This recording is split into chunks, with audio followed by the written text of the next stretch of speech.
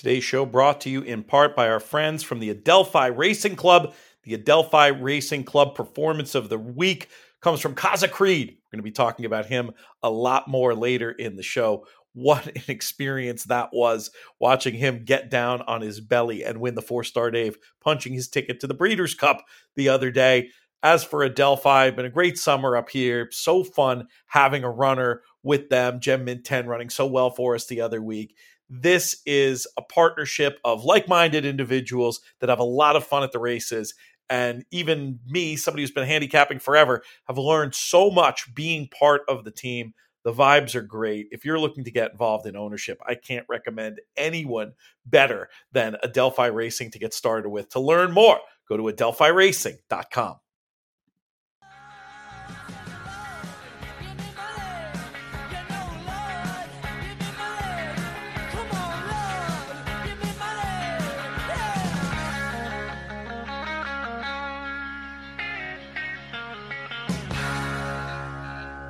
Hello and welcome to the In the Money Players podcast. This is our early week show, Tuesday, August 15th. I'm your host, Peter Thomas Fornatal, back with you from the Little House on the East Side once again. And joining me from across town, we bring in a man who you've heard on these airwaves over the years. You see him on Fox's America's Day at the Races.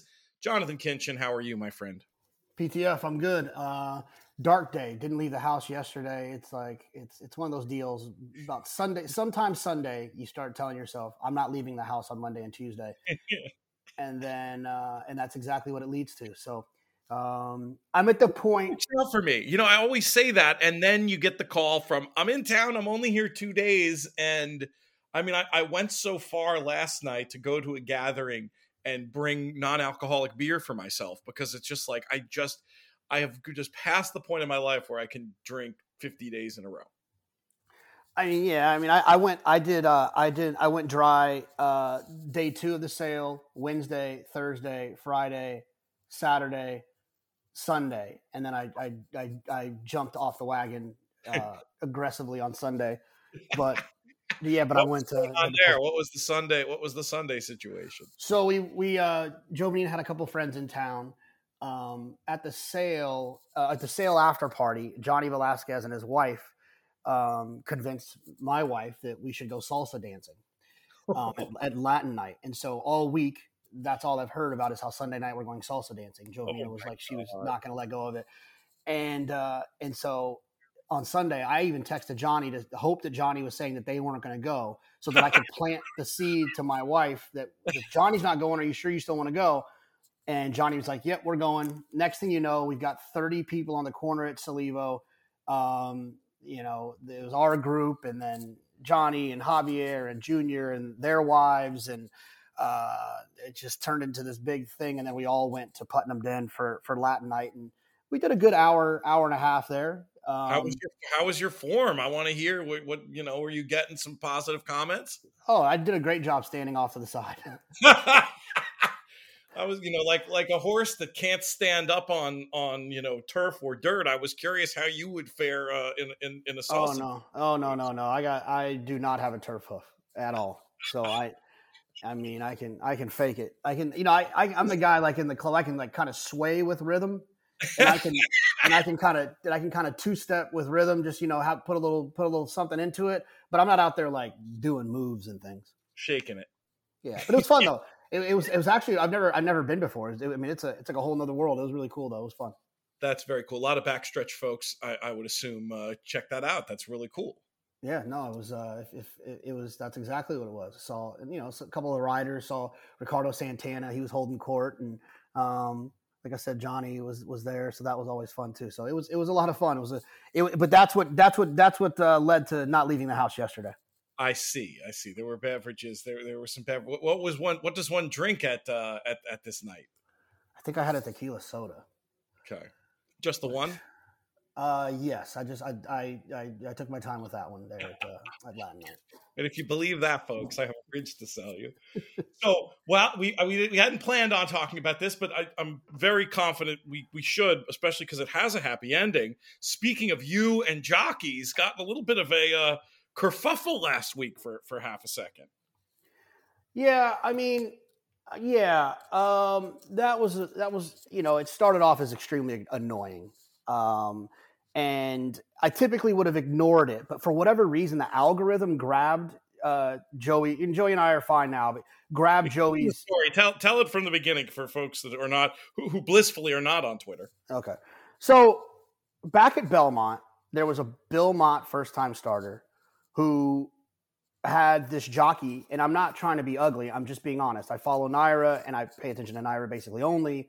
Had this jockey I had like never really heard of, named on a first time starter, if I'm not mistaken, with a B+ workout.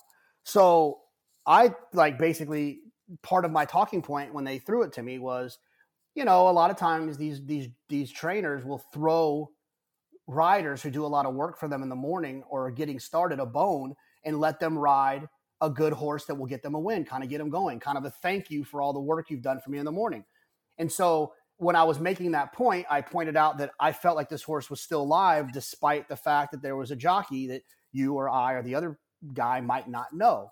And in making that point, I said, quote, a relatively unknown, I said not overly successful. And look, I understand he was looking for some motivation. I have no issue with the fact that that's a tough job and him getting started, and I understand his frustration, thinking that like someone on TV is like saying that he's not successful, which he felt was a setback for him. But I also tried to make the point publicly when I responded and privately when I reached out to him that like, look, man, like, dude, you're 1 for 78 this year.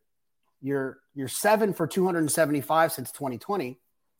And even in his original tweet, he said, like, maybe I don't have 2,000 wins. I've never won a graded stake. I don't have a good agent. I've never, I don't have 2,000 wins. He was basically pointing out what I was pointing out, that like he is not to the level of success in his career that he wants. And so basically, like the problem is that Twitter is stupid. And so as soon as he put the tweet out looking for motivation, the algorithm grabbed it. Then everyone started acting like I was bullying him. So then that's the only reason I responded is like, I wasn't bullying him. Like I was just saying that like, look, this dude's 1 for 78.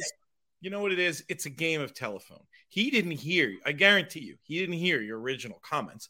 Somebody said to him, that phrase, not overly successful, doesn't sound so bad. But when somebody then tells him, oh, dude, this guy on TV said you were unsuccessful. And he's like, holy cow, unsuccessful. Maybe I'm struggling a little bit in my career, but I've done all these things. Don't you think it's that? It snowballed. It's like he didn't. That's what I think happened. I don't think. No, of course. Yeah. And so, and with that, then I start to have, obviously in a perfect world, he checks himself, but you know how it is. You hear things. This happened to me recently with something stupid I saw on Twitter. I just went off. I didn't post about it, but I just got so mad, and you lash out, and a lot of people, they just go right to the keyboard. So right, and it was just like it was an excuse for the handful of people that are just waiting for me to do something wrong, like want to be mad at me about something anyway. It's just like an excuse for them to like jump on board and like say something stupid. Yes. It really just allowed me to fire away that block button a little bit just on some idiot. But like basically I DM'd him privately and I said, look, man, like I wasn't trying to put you down. I picked the horse that you were on. Yes. And basically I said, I'm sure you're extremely successful in life as a man and as a husband or a partner or a father or a son or a sibling. I'm just saying, and you'll agree with me based on your what you said, that you're not at the point of your career success-wise that you want to be. And I just made that point. He agreed, and then he posted like, that we're good now. So it's fine. It was just like most of the time when people say dumb stuff on Twitter, I ignore it. Like there's someone who continues to say dumb stuff on Twitter because they so desperately want me to respond that I'm not going to. Like I'm just going to keep ignoring dumb people who say dumb stuff. But this was something that I didn't want people to think that I was trying to put this young guy in his career down. So the other thing I think is important here, and I'll be honest, originally I was pretty negative about him. I wasn't originally seeing the big picture, and I was just like, what's this guy complaining about, meaning Joey. But then the more I thought about it, like, and this is an issue, you've done shows about, like the mental health stuff is real. And, clearly this tapped into insecurity and things that could be, really negative for anybody in the business. So I like that you reached out, not just to clarify for the dopes on there who are responding in the thread, but because you respect how hard these guys work and how hard the life can be. And, your job is as an analyst and to give bettors info they know. But, again, it's like, I think it just comes down to a misunderstanding. It would be jerky to say, oh, this guy's unsuccessful. Obviously, that's not what you said if you listen in the context. But I feel like the clearing it up and being able to talk about this stuff and come to some sort of understanding is good in the big picture of life. Is that fair? Absolutely. Like, and like, I don't, and it's funny because like, I don't really ever have I've never really had any issues with riders. Like I've just never had issues. I got asked to be on that jockey mental health panel. And like, I even said that during that, like, I'm not the type of person on air who goes off on the riders. And so when a rider kind of came at me sideways a little bit, as if I was doing something, if I was being mean, it was a little bit frustrating because like, that's not even how I get down. You know what I mean? So it is what it is. I'm very glad you came to an understanding. Have you seen him since? Have you had a chance? No. I mean, and this is also me not trying to be ugly. I wouldn't know what he looked like if I saw him. I don't, you know what I mean? I don't mean that in a mean way. I don't know what he would look. I've never seen him really. Well, I hope the story ends with him, going on some big run and you high-fiving him on the way to the winner's circle. Cause it's absolutely. That's how I want to see it end. Let's talk about some of the races from last weekend, my friend. You actually said before you've been mostly paying attention to New York. Did you look at the Arlington stuff at all down at Colonial Downs? Not really. I mean, the extent of it was on Sunday morning.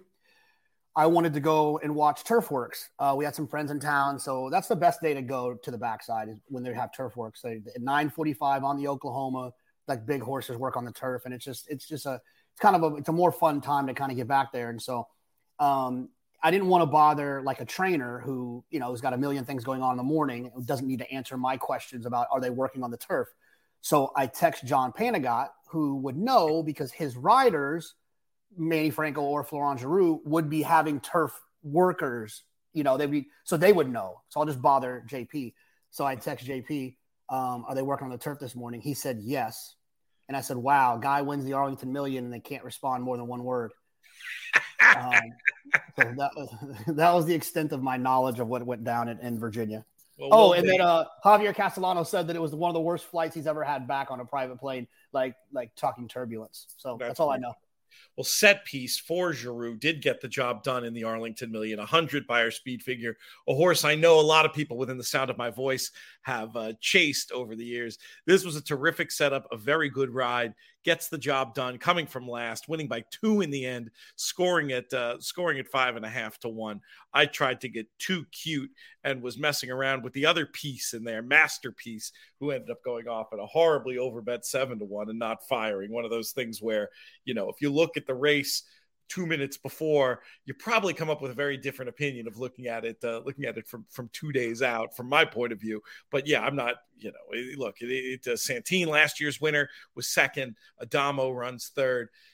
I love the fact that the Arlington Million's back. I think Colonial's a great home for it. I look forward to future years where it can be built up to the sort of grade 1+ race it was for many years when we got all that foreign participation. Have to shout out Fev Rover, who's just been so good, both in her career overseas and since she came here.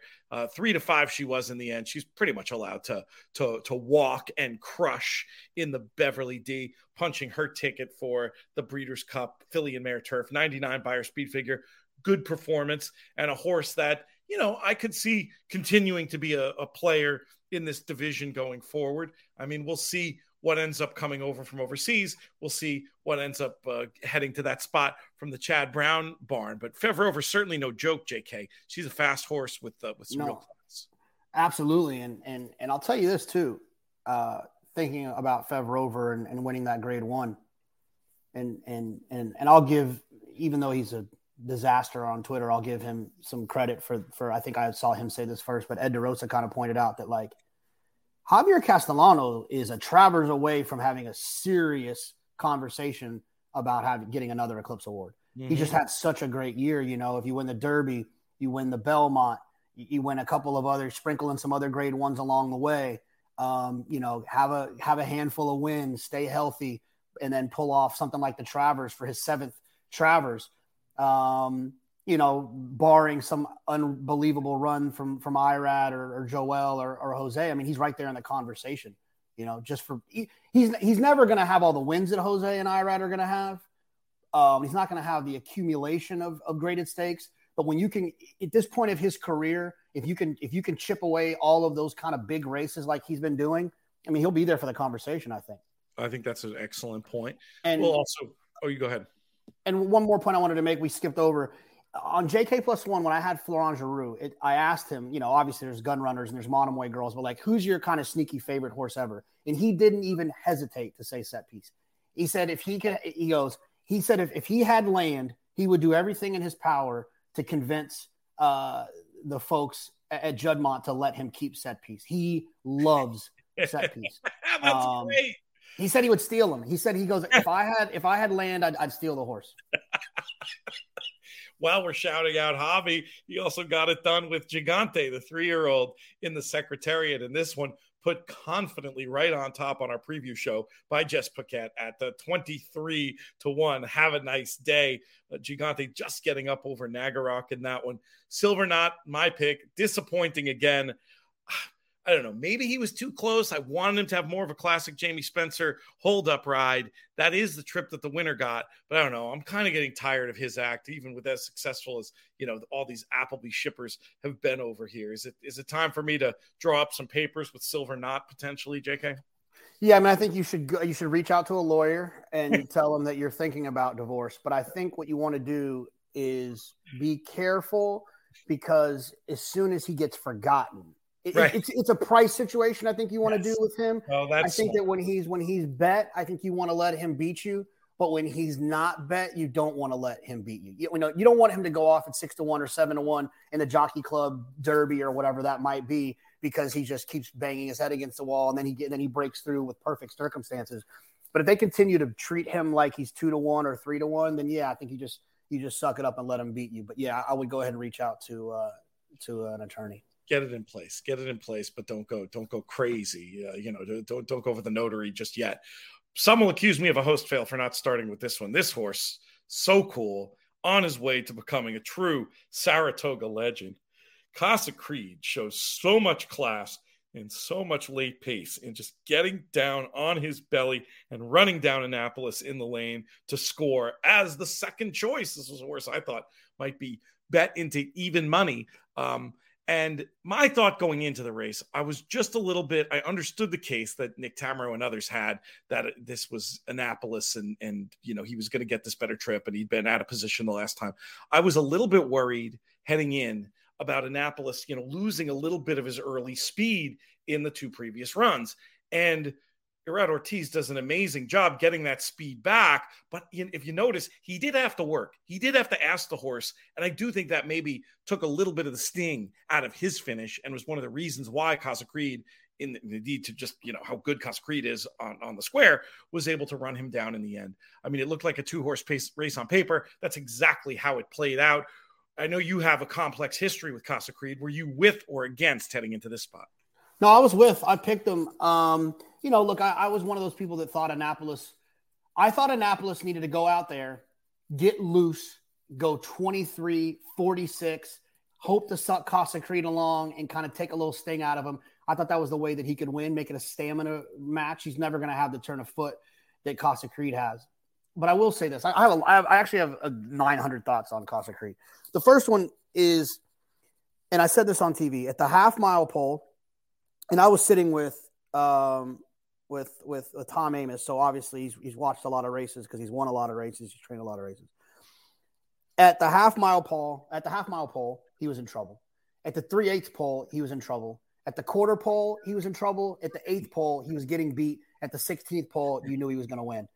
And he's such a grindy, grindy type in terms of like his determination. You know what I Yes. mean? He's got that turn of foot. Don't get me wrong. Yeah, But he he's got that fast. turn of foot he was out of position. The turn of foot got him into position. And then he sustained in a grindy fashion to Yes. kind of run him down. You know what I mean? Like, it wasn't like it was a quick turn of foot that got him to the lead. The turn of foot brought him back into position where he had even a shot of winning.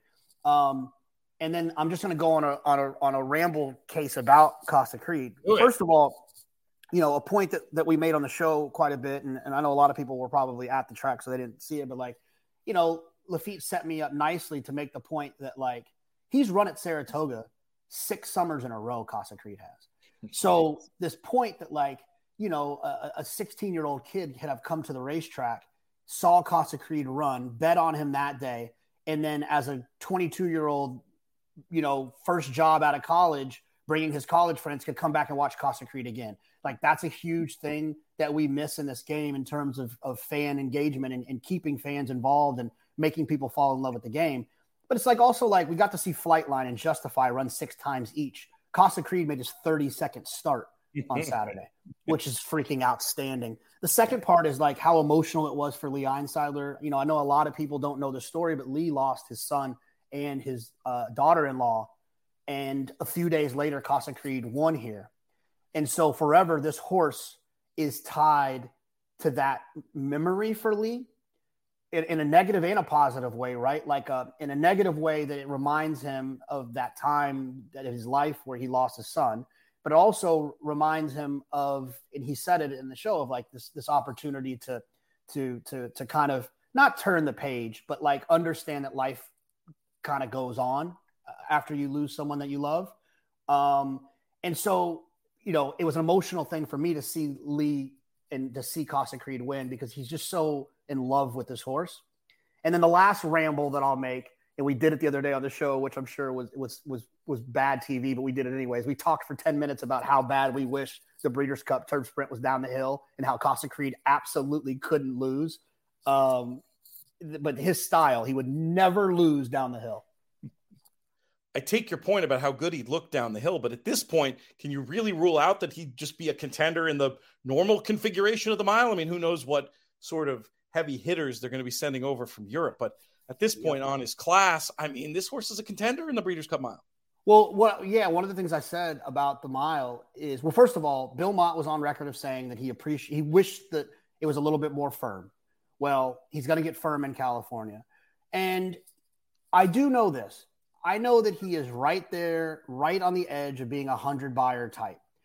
Now, usually that race is won at, you know, a 102, 103. I think Modern Games is a 104, 105 type of horse. And that race, the Breeders' Cup Mile, is usually won with that kind of, you know, mid, you know, 104-ish number. But one thing I do know for certain about Casa Creed is he's going to show up and he's going to try hard. Yes. And I think that to me, a horse that can run 100, who is in a race where a horse is running a 105, and you know he's going to try hard, that might take him to get to that number. It could pull him there. Yep. I mean, I wouldn't ignore him. I talked to Lee the other night. I saw him out and about, and he said they're going to train up. So he said he's a 7-year-old. He doesn't need a prep anymore. He understands what his job is. We know how to get him fit. So he's going to be coming in fresh and ignored. That's for sure. Yeah, I think he'll be a huge price. And, you know, we had questions about his stamina for a long time, but I just think whether we were just completely wrong or he's just with age gotten to the point where he's doing better going longer. I mean, clearly this horse is extremely serious and just one of the easier ones to root for because of what you said. He's everything you like in a racehorse. Sticking around, that longevity for fans is so great, and the trying every time. He's just incredibly charismatic, very easy to like, and that's even putting aside the incredible backstory. If you're Annapolis, what's Annapolis's path to being better than Casa Creed at this point? I think Annapolis's path is a stiffly run mile, like a stamina laden mile, like where he has to, you know, he's got to really bring his stamina into the mix. The other thing that Annapolis might want to do is, I mean, I trust Todd Pletcher, but like, I don't know, maybe kind of kind of flop around in these 1 1/8 races. Mm-hmm. I think maybe a more stamina-driven race might be better for him, rather than that would be my guess with Annapolis. I mean, he's good, but I mean, I don't think. I mean, did anyone ever think Annapolis was going to win the mile, anyways? Right. I mean, he's just not quite fast enough. It feels like. I mean, he is younger. I mean, he's right. He's right there. I guess maybe that's an unfair assessment.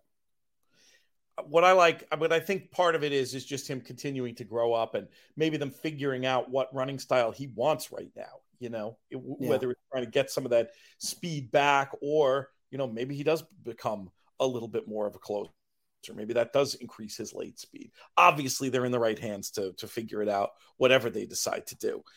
I thought that the Saratoga Special, actually, we'll give it the proper name for the shout out, Herb Molis Memorial Saratoga Special Grade 2. This was a race that I was very surprised by the betting. I mean, you had made sort of a wise guy case for Hall on the show, but I mean, did you ever think Rhyme Schemes would be over even money and Hall would be 2-1? I mean, the betting just shocked me, especially with earlier on the card, the horse that had run second to Hall, disappointing, as have so many that came out of that race. By the time the race came around, even though I stuck to my guns with Hall because I hate giving out a horse on TV in the morning and then getting off it. I just think, even though that's what you have to do gambling wise, I feel like as a pundit, it's tough, but I heavily signaled to people that even money on Rhyme Schemes was a very good price and that I was expecting him to be 1-2 or 3-5. Were you surprised by the betting? Did it change how you approached this race, the Saratoga Special? Well, first of all, Pete, therapy session. We'll come lay down on my couch for a second.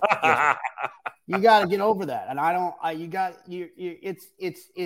it's what it is that you're trying to say by sticking to your morning pick is the opposite of what you're trying to say, because you're saying that you feel bad about leading people astray and then change, but you're doing the same thing when your opinion changes by sticking with this thing that you don't actually like. So you're going to screw someone over. So why don't you just be honest and say how you feel? Because I could care less if I say and I've gotten in trouble once about it. I think one person complained. I think maybe you got a complaint once, and I feel like maybe like Tony Alivato got a complaint once, but Tony just told me hey, just be careful what you say before the show and then changing. But I don't care, because if new information, there was new information. Yes, I mean, I liked Hall when Hall was going to be 3-1 because they were going to make Rhyme Schemes 1-5 off of that 94 buyer, and when they came up a little bit more equal, then. I didn't change my pick. I stuck with Hall because I still thought there was value with Hall, but I'm over that. Now, I will say this: my reasoning for wanting to beat Rhyme Schemes was 100% right. Okay, he ran a 94 buyer at Ellis on a racetrack that everyone knows has been forward and speed favoring, and then he comes back and he absolutely romps in more impressive fashion in a grade 2 at Saratoga, and he runs 10 points slower on the buyer scale. Yep. He 100% was bias aided at Ellis, and he 100% took a step back. The problem is no one else took a step forward. And I thought Hall was going to take that step forward. I thought he was going to make progression. He had outworked Pirate, who I think is going to probably be the second choice or third choice for the hopeful now, depending on if Rhyme Schemes runs. I mean, Pirate was one of the most impressive 2-year-olds we've seen, especially from the male variety here at Saratoga all summer. So the pricing on the board was which was what was wrong. People just didn't believe in Rhyme Schemes. And I think a lot of that has to do with spending the summers here all the time. Shippers do not get the same love as Todd Pletcher trained, Chad Brown trained, Christophe Clement trained, Brad Cox trained, Saratoga-based horses. They don't get the same love and respect, and that's exactly what we saw with Norm's horse with Rhyme Schemes. And that's only going to become more of a thing with these Kentucky horses being more and more live. We've talked about how Kentucky's making these efforts to become more of a year-round circuit. It's not just like we've seen with some of these Turfway horses shipping into Keeneland too. These aren't some weak sister tracks at this point. They're running for a lot of money, and those horses can definitely ship and win. Anything else from Saratoga on Saturday, or should we move on to a little bit of Sunday chatter? Yeah, the weekend he'll go Sunday. I can't think of anything else on Saturday. I can't think of any like big maidens or anything that kind of grabbed my attention. Yeah, it was a mellow, and Sunday ended up being being a pretty mellow day. We did have the return to the races of Looms Boldly, and this is something you really learn, behind the scenes stuff of how hard it sometimes is for a horse just to find a race. It was worth taking a shot in an open two other than. He's out of his New York bred conditions. They don't card 3-year-old New York bred sprints anymore in the year. I thought there was a chance he was going to get loose. But as soon as the horse on the outside was at his throat latch the whole way, it becomes very clear he's not quite up to that level. I thought maybe the pace edge would bring him into it. I did bet the horse at 10-1, but a tough pace scenario, probably doesn't want to go 7 and probably needs a little bit easier. And anything else to add? No, once I kept looking at it, I thought his pace figure, I thought there was a chance he was going to get a little sneaky in there. But I think that the 7 versus tough is too tough for him. Yeah. I think maybe 6 versus tough, where he can kind of get loose out there. It could be his game. But I think 6 versus his friends, he's going to always be tough, and so. But I agree. I thought that was a pretty tough spot. I haven't talked to the team, but I wonder if, trying to find some 6 furlong stuff out of town where he fits a little bit more on figures. And, the brother, Whittington Park, he ran 3rd later on in the card. I mean, I like the fact that somebody else in the family, I think the family had a rep early on for maybe not being as good older. But I mean, boy, what a fun thing to think about this horse, potentially getting better.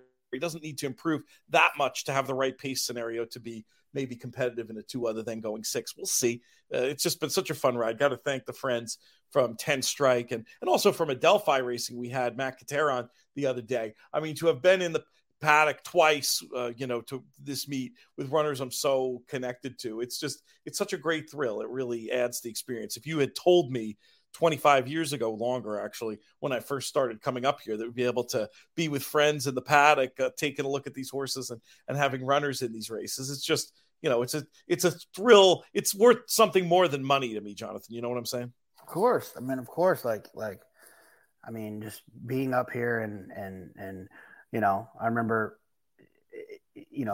sneaking in through Shake Shack, trying to figure out how I was going to get in. now we're I get to be in the paddock, like you said.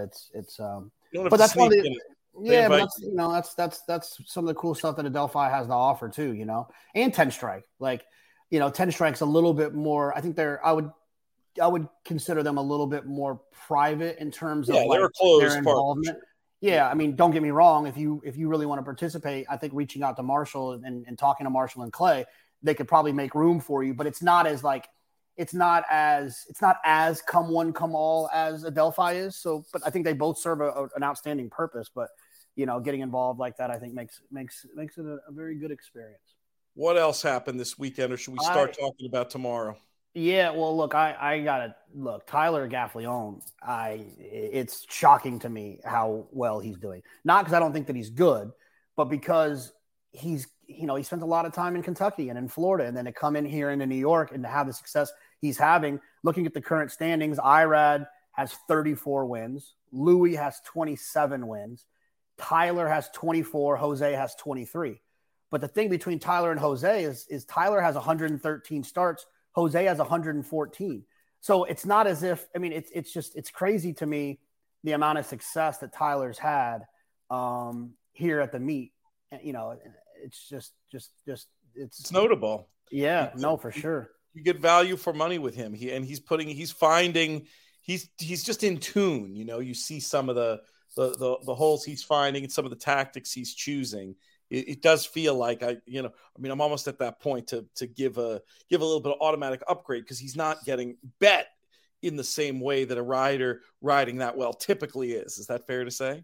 No, absolutely. Yeah. I mean, I think he does a great job, and I think just the fact that he's doing it with horses that, he's not doing it with 1 to 5 shots. Right. Right. And I think earlier we have this new segment on our show, and I don't remember who sponsors it, but it's like a ride of the week. And the first, Tyler had it he's had it 2 or 3 times already for ride of the week. That's hard to do up here, Yeah. There's a lot of competition. Yeah, no doubt. No doubt. What else is going on socially this week? Well, we've got this big carryover tomorrow, and we were actually going to do that today, but with some weather uncertainty, and I think it's 3 of the 6 races are on the turf. I say we try to do that. If you're game tomorrow, maybe after scratches, just bang out 15 minutes on it. No problem. Yeah, I'm on late, so like we could the scratches will come at 10:30. I mean, actually, production meeting in the middle of the show. I'll maybe we just wait to get the scratches and then we bang, we hit it. Yeah, I love that idea. TRF BBQ. That's next week. We're gonna have Kim on later in the show to let us know about some of the silent auction items. If people want to bid by proxy, you'll be out there. I'll be out there. That's always a fun night. I think they are going to put a limit. It's going to be a bigger crowd than last year, but it's not. You can't wait till the last minute. If you want to get involved in terms of attending, trfinc.org/players. Kim will tell you more about that later on. I'm going to Toronto this weekend, and that's actually a good segue to our next segment. Going to have Jim Lawson from Woodbine on to talk a little bit about Kings Plate Week. I'm sad to miss our friends who will be running in the Alabama. JK, obviously, will have plenty of coverage of both Kings Plate Day and Alabama Day later in the week as well. Any closing thoughts before we let you get out of here? Is Kalik running? I haven't seen the entries yet. I'm sure.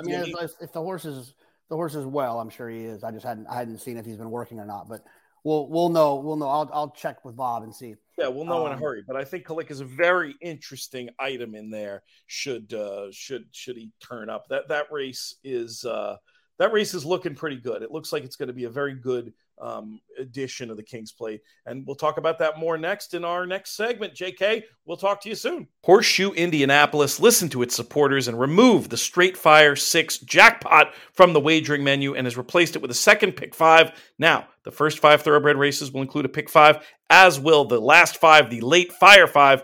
Both wagers are separate pools with separate carryovers, and both have an industry-low takeout of 11.99%.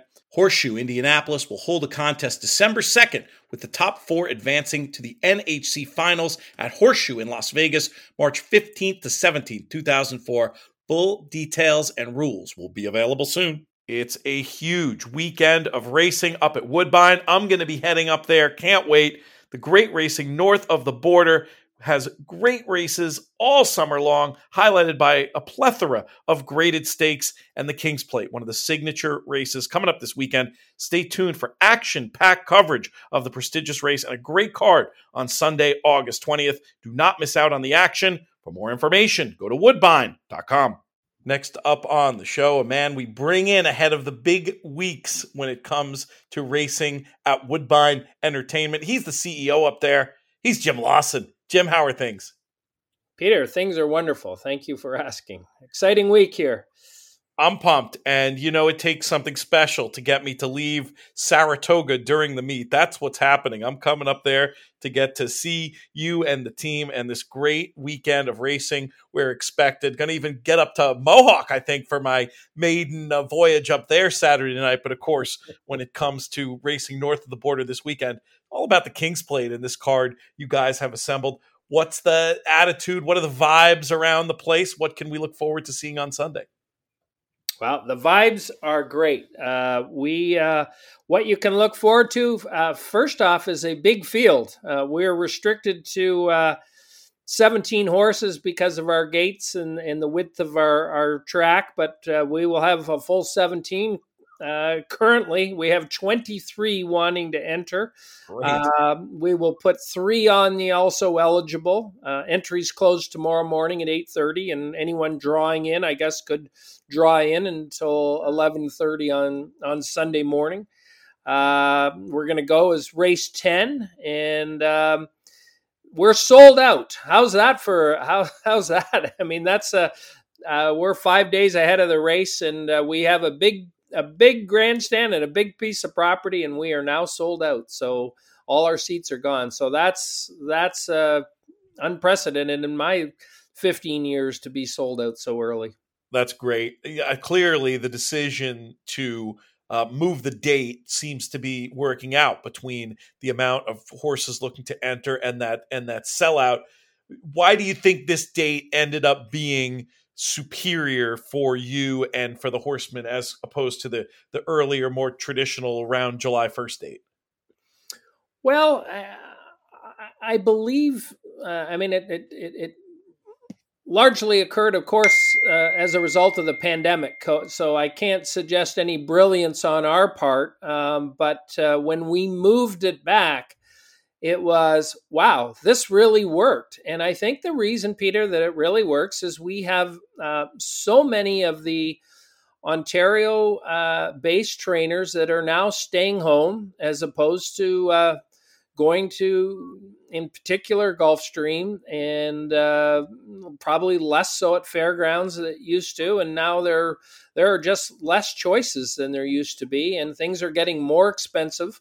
And I think a number of them are staying home. And to get a 3-year-old ready to go 1.25 miles at the end of the June off training in the spring at Woodbine, it's just less likely to have as many horses ready by the end of June as the August 20th. And that's what's happened here is after seeing it, we said, wow, we're having a lot more horses interested, not just in the first leg, the King's Plate of the Triple Crown, but all the legs of the Triple Crown. We had a huge field last year for the Breeder Stakes, and it just gave everyone more time to get ready. And as I said, in particular, the Ontario-based horses and trainers that have decided not to go south.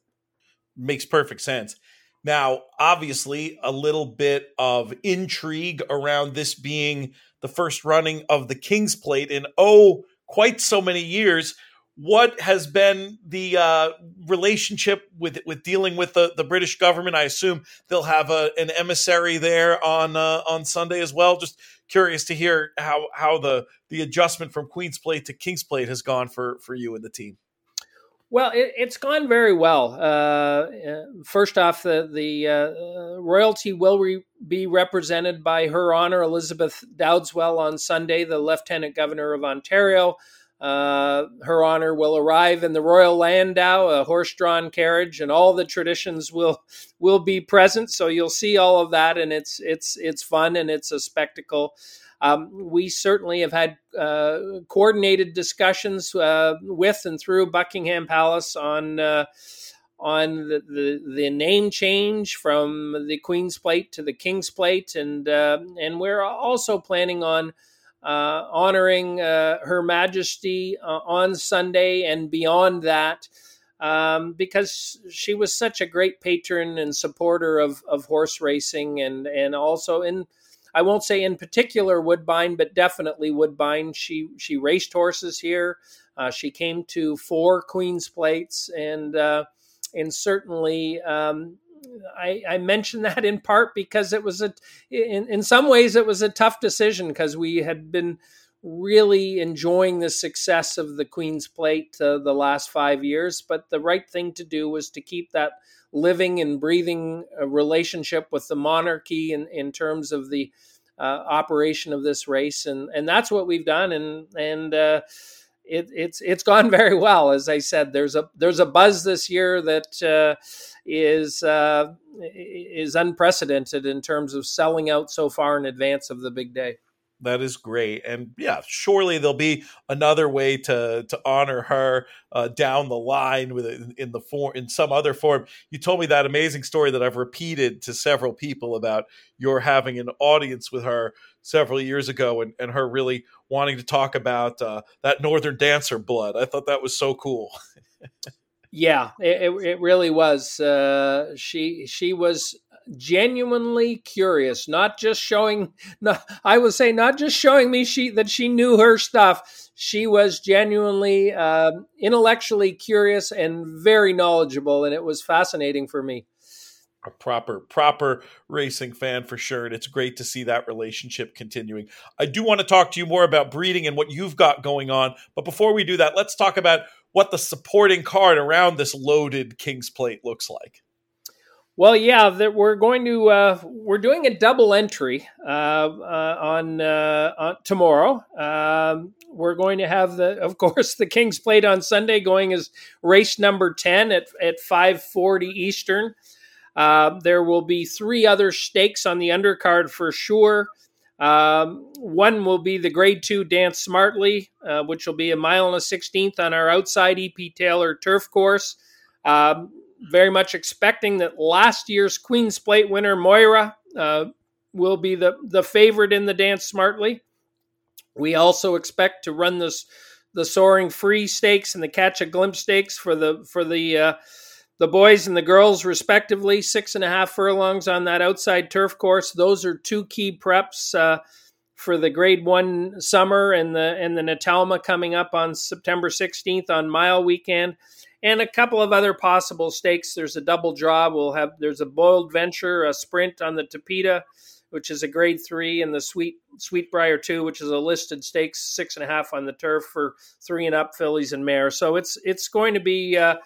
We're going to have likely 4 stakes races, including, as they say, the Dance Smartly and the Soaring Free and the Catch a Glimpse. But sounds great. Yeah, it's going to be a terrific card as ever.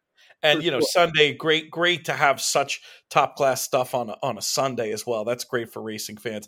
Now, I'm obviously way too early to ask you to give anything along the way of a selection in the King's Plate, but I'll just ask it this way: who are some of the horses you're particularly looking forward to seeing in there?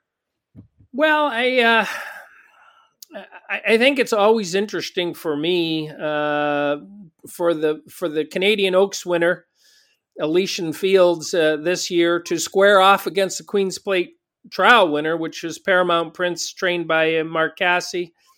In both cases, I think this boys against the girls has become a bit of a theme, and 4 of the last 9 plates have been won by fillies, and so we're looking forward to that. Chad Brown is sending up Kalik. We'll have Kazushi Kimura ride and could be the morning line favorite.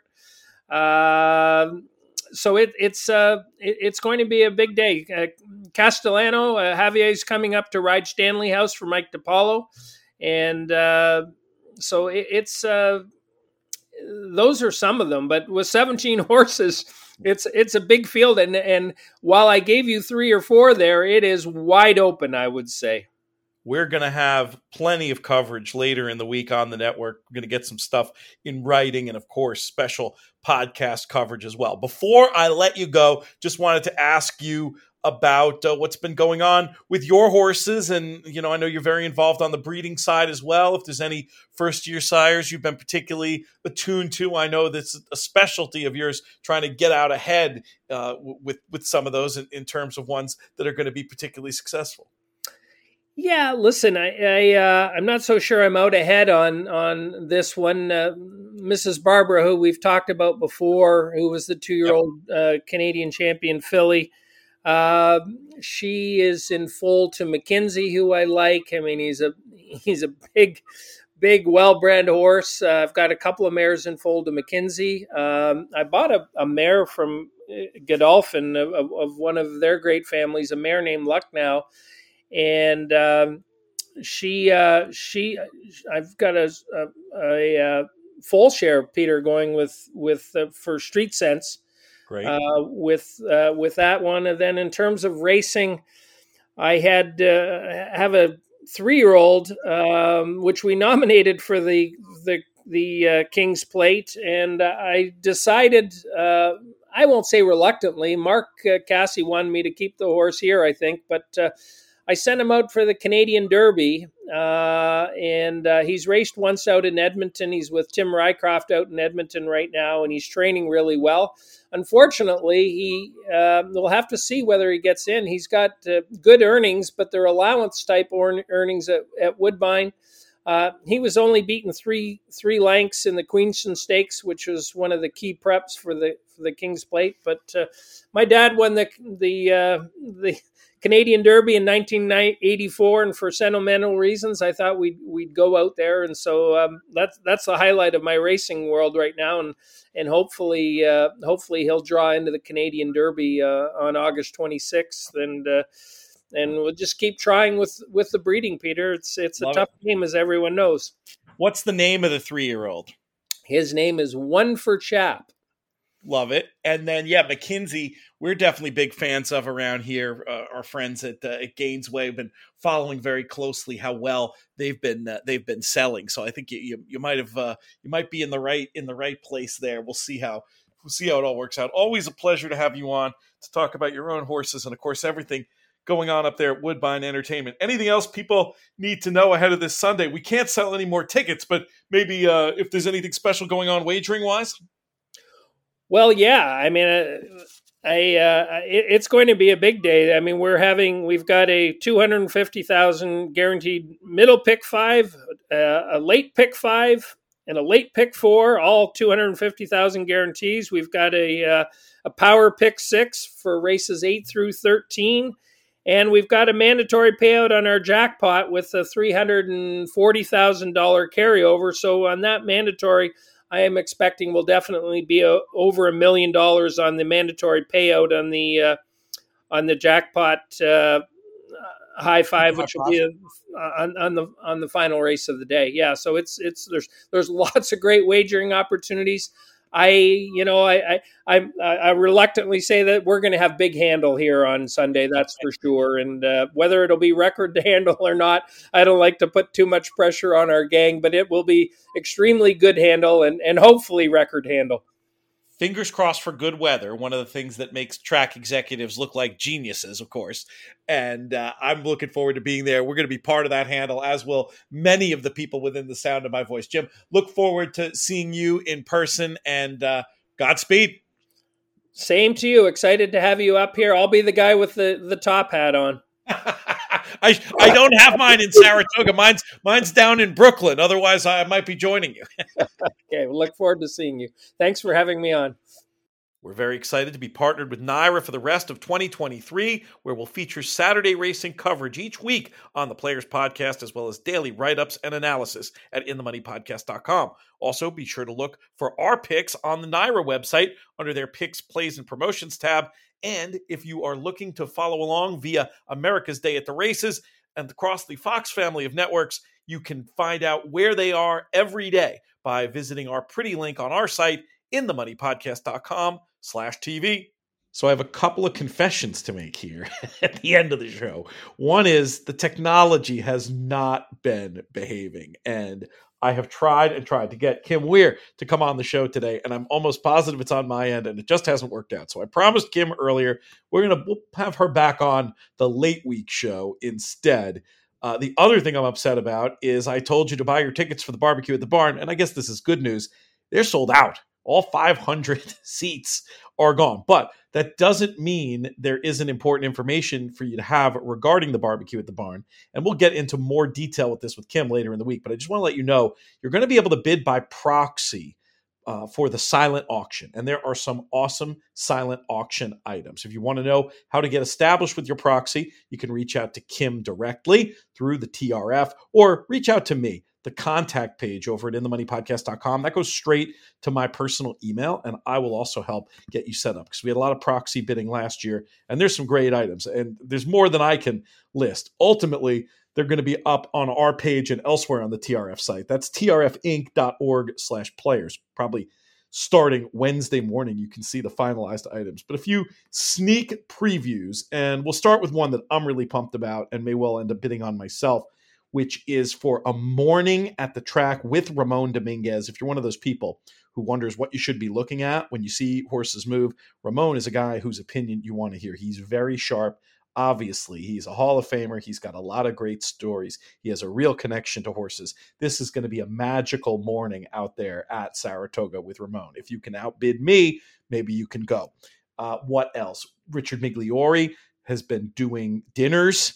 Is an accomplished cook. If you follow him on social media, you see how good the stuff he makes is, and he'll cook for you. And of course, that's going to come with a lot of great racetrack stories and knowledge about handicapping and equine physicality and, a career worth of amazing stuff from Richie. That's another one you're going to want to be bidding on. Frank Miramati is going to take people on a tour of the Saratoga roof, the best place to watch races in the whole joint. Hang out with Frank, who's amazingly charismatic and funny dude. You will absolutely love meeting him if you're any kind of horse racing fan.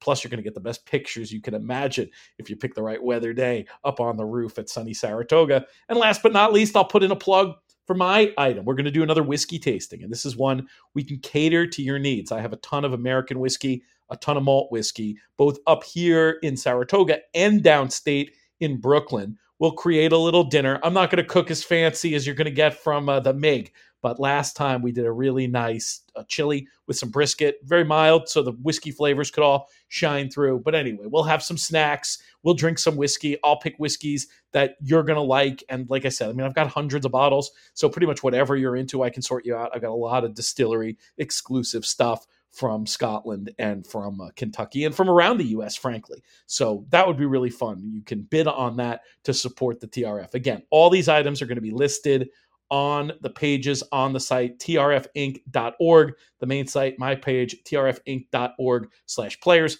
Maybe Kim can give you a little bit more insight a little later in the week, but you don't want to miss these opportunities. This is some real, rare, fun stuff. And of course, it supports an amazing cause, rehoming these thoroughbreds. Well, not really rehoming, finding a forever home for these thoroughbreds whose racing and working days are done. And of course, also helping people through the magic of the Second Chances program.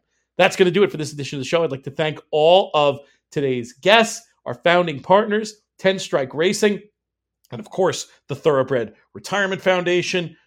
I would also like to thank all of you for listening, for making these shows so much fun to do, for subscribing to our free newsletter, for supporting our In the Money Plus service, for giving us 5-star reviews wherever you get your podcasts, and maybe even making some comments on some YouTube videos, and also subscribing, rating, and reviewing over there. It really helps other people find the show. And you know what else you can really do to help us out if you want? Tell other people about these shows. Let's make our community even bigger. This show has been a production of In the Money Media. Our business manager is Drew Coatney. Our chief creative officer is Jonathan Kinchin.